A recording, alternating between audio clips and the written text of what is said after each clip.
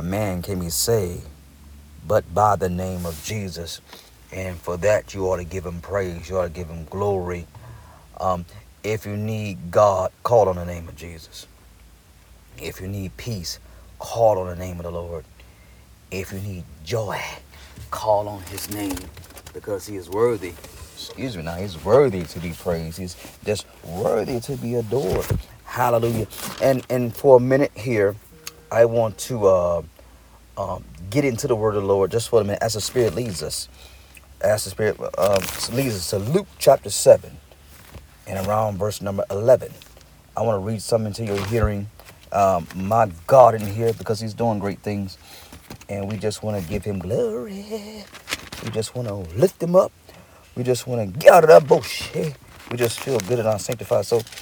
And when you're feeling like this, when you're in that spiritual high like this, you feel like you're invincible. You do, man. You're going to feel like you're invincible. But now, I want to know something from you. And usually, I'm not this nosy. But today, I want to be nosy. Usually, I'm not in your business, in people's business. But today, I want to get in your business. Because I want to know something from you. Those of you who listen to me on the podcast, those of you who listen to me on the YouTube channel. If the Lord was to come back tonight and crack the sky, would you go with him? Let me tell you something. Would you go with him? I know I said Luke chapter 7. Would you be ready to meet the Lord? Would you be confident when you see him? Would you, glory to God, you know for certain that if the Lord comes back this minute, this hour, is that would you believe and know that God is going to taking you back with him? Would you believe that? Would you know that? Rabosha. Rabosokorabaha. And I hope so. Yebasorabaduhu. And I believe so. I hope so.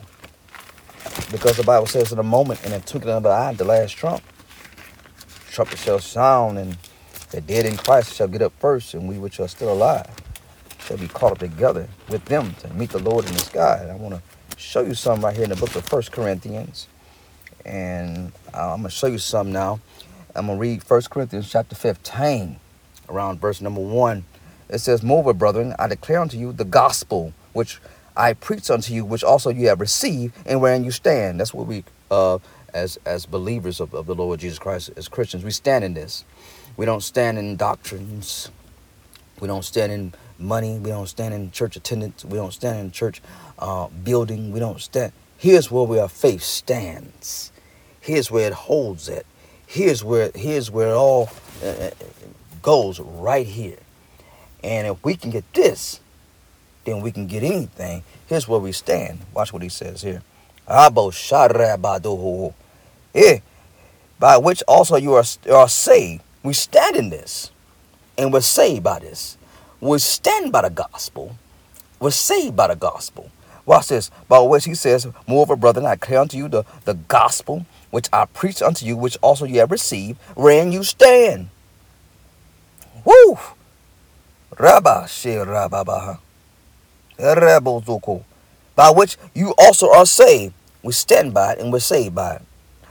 If you keep in memory, which I have preached unto you, unless you have believed in vain. Now, who's believed in vain? Have you believed this thing in vain? My God in here. The word vain occurs 6 times in this chapter. Translates 3 Greek words with different meanings. The first meaning is not retaining the gospel, and will show the Corinthians have believed in vain, that is, without effect.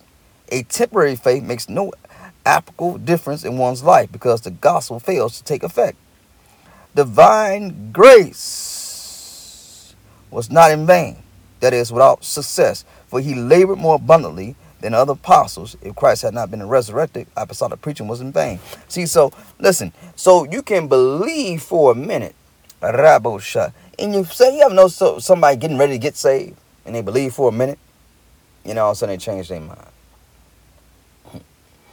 But we are the ones who change our mind. We are the ones who have believed to the saving of the soul. Hallelujah. So when the gospel is preached unto us, we receive the gospel.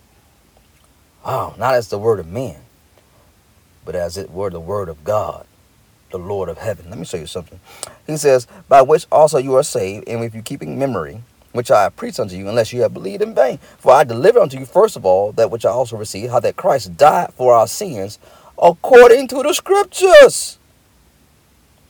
According to the scriptures, Christ died for our sins. He didn't die for his own sins, he died for our sins. Watch this. And that he was buried, and that he rose again the third day, according to the scriptures. And that he was seen of Cephas, and then of the 12. And after that he was seen of above 500 brethren at once, of whom the greater part remain unto this present, but some are fallen asleep. After that he was seen of James, and then of all the apostles. And last of all he was seen of me also, as one is born out of due time. For I am the least of the apostles, and not meet to be called an apostle, because I persecute the church of God. But by the grace of God I am what I am. And his grace which bestowed upon me was not in vain. But I labored more abundantly than they all, yet not I, but the grace of God which was with me. Therefore, whether it were I or they, so we preach, also you believe. Now watch this. Oh my God, in here. Verse 20 of 1 Corinthians chapter 15. But listen, you stand in the gospel, and you're saved by the gospel. If you're trying to stand on your own works, if you're trying to stand on that you're so good, well, I don't drink, don't smoke, don't curse, I'm better than all these people here, no, you can't stand. But if you're standing in the gospel, if you're saved by the gospel, you're not saved by philosophy, your degrees, you're not saved by what church you go to. If you are stand by the gospel and you're saved by the gospel. Now watch this, 1 Corinthians 15 and 20. But now Christ is risen from the dead, and became the first fruits of them that sleep. For by one man came death, and by man also came the resurrection of the dead. For as in Adam all die, so in Christ shall all be made alive. But every man in his own order. Christ the first fruits, afterward they that are Christ at his coming. Now watch this. Now verse 35 of the same chapter. Let me show you something. But some men will say, how are the dead raised up? And what body do they come? Thou fool, that which thou sowest is not quickening, except it die. And that thou sowest not that body shall be, but bear grain. It may chance a wheat and some of other grain. What it's saying is that this flesh cannot inherit the kingdom of God. The body got to be changed. And it will be changed at the coming of the Lord. Hallelujah. Let me show you something else. Glory to God, because I'm trying to take you somewhere. Rabushaha. Inedebushaha. Rabaha. Ooh, we thank you. 1 Corinthians 15. Let me read for you verse number 41. There is one glory of the sun, and another glory of the moon, and another glory of the stars. For one star different from another star in glory. So also is the resurrection of the dead. It is sown in corruption. It is raised in incorruption. This body right now is corruption, but it shall be raised in incorruption. It is sown in dishonor. It is raised in glory. It is sown in weakness. It is raised in power. It is sown in a natural body. It is raised a spiritual body. There is a natural body and there is a spiritual body. So it's written, the first man, Adam, was made a living soul. The last Adam was made a quickening spirit. Howbeit, that was not first which was spiritual, but that which was natural. And afterwards, that which is spiritual. The first man is of the earth, earthly. The second man is the Lord from heaven. Talking about the difference between Adam and Jesus. And let's keep going. Let's keep going different. Keep going deep, because I'm trying to show you something. Oh my God, in here. There's so much in here. For now this I say, brethren, that flesh and blood cannot inherit the kingdom of God. Neither doth corruption inherit incorruption. Behold, I show you a mystery. We shall not all sleep. We shall not all die. We shall not all sleep. But we shall be changed in a moment, in a twinkling of an eye, at the last trump. For the trumpet shall sound, and the dead shall raise up incorruptible, and we shall be changed. For this corruptible must be put on incorruption, and this immortal must put on immortality. So when the corruptible shall have put on incorruption, and this immortal shall have put on immortality, then shall be brought to pass the saying is written, death is swallowed up in victory. O death, where is thy sting? O grave, where is thy victory? The sting of death is sin, but God died for our sins, so God took away the sting of death. And the strength of sin is the law, and God took away the strength of sin, which was the law, because he fulfilled the law. So now you ain't got to worry about sin, and you ain't got to worry about the sting of death, which is sin, and you ain't got to worry about the strength of sin, which is the law, because Jesus Christ fulfilled the law, and he died for our sins, and there's nothing stopping us from being worthy in his sight. So what I'm telling you is, do you believe right now that when the Lord Jesus Christ come back to the clouds, will you be confident enough to see him? You surely are saved. Don't doubt that.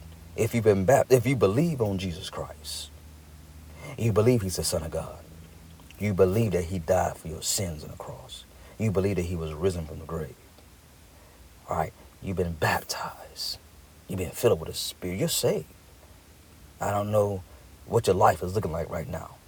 I don't know what your marital status is. I don't know what your credit score is. I don't know I don't know what some preacher told you. I don't know what some deacon told you. I don't know what church folks been putting in your ear. But I do know this. The Bible says you stand in the gospel and you're saved by the gospel. You're not saved by people's opinions. You're not saved by your own works. You're not saved by your lifestyle. You're only saved if you believe in the gospel. Do you believe today? Do you believe in the gospel of Jesus Christ? Believe him now. Rabba Sharaba, and be saved and delivered and set free. God bless you in Jesus' name. Listen, if it's a word, then I must have did it. And it's not, then I wasn't with it. Stay committed.